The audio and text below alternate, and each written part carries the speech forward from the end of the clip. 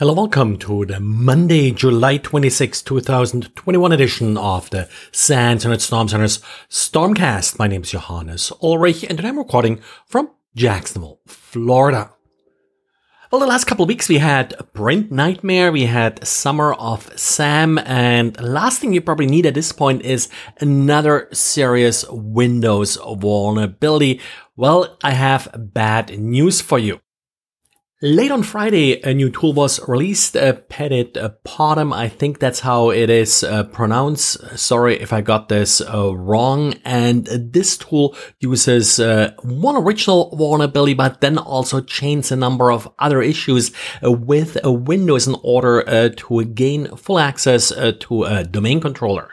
At the core of all of this is NTLM relay. NTLM relay attacks are well known and have been used for a while.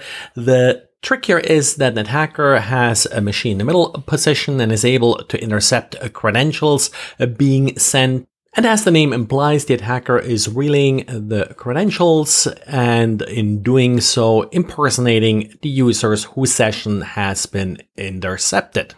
Now, while there are plenty of tools to actually conduct this attack, the problem has been, how do I get the victim to actually initiate the connection?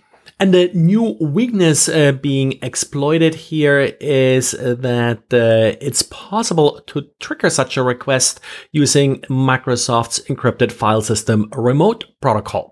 And to make things worse, no authentication is required to trigger the request. And an attacker is able to trigger a request to an Active Directory certificate services, and these requests are sent over HTTP, and they may use NTLM for authentication, making them ideal for relay attacks.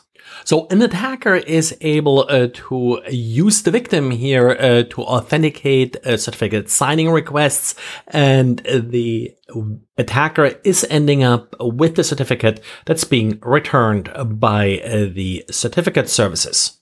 And now the attacker is able to use the certificate to obtain a Kerberos ticket, granting ticket.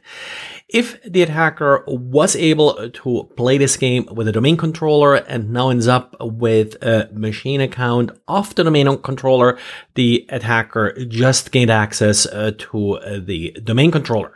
So it's not straightforward, but then again, there are great tools to assist attackers with these operations. And Boyan wrote a great diary on Saturday summarizing everything that's needed in order to conduct the attack. What you probably really wonder is, how do I defend against this? Well, luckily, Microsoft was pretty quick in coming up with an advisory regarding this problem. The main thing that you probably should do is, well, don't use NTLM for authentication. So in particular on your Active Directory certificate services, if you are using this, and many enterprises are using this, make sure that IIS is not allowing authentication via NTLM, and that way you prevent the attack. However, in some ways, the real problem here is this new issue that any attacker without authentication is able to trigger a request, and that could be exploited for other ways to perform NTLM relay attacks. So this is really sort of just the worst case scenario in some way, how this particular vulnerability could be exploited. As far as which versions of Windows are vulnerable here, well, Microsoft lists pretty much all the Windows Server versions going back to 2008. And if you haven't done so already, this is also a great opportunity to consider turning off NTLM across your domain again. Now, that isn't always as easy as it should be, but NTLM really shouldn't be used anymore, and this is yet another reason why you probably want to get rid of it. But again, this is still a developing story, so watch out for updates, watch out for updates from Microsoft as well. And developers using Macs, be aware there is a new version of the XCS set malware. It was first found about a year ago, and it targets developers by propagating in malicious Xcode project files. So once a developer is opening a file or trying to compile it, the malicious code will execute.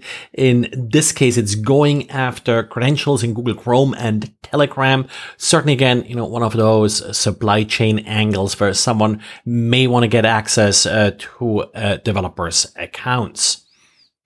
And withme.com, a domain that was briefly trying to compete with YouTube for video hosting, apparently after it was shut down in 2017, got purchased by an adult video site. And many normal websites are now including these new videos from Withme that the new owner placed on the domain, but apparently many existing sites are still including content from these old, no longer functioning URLs.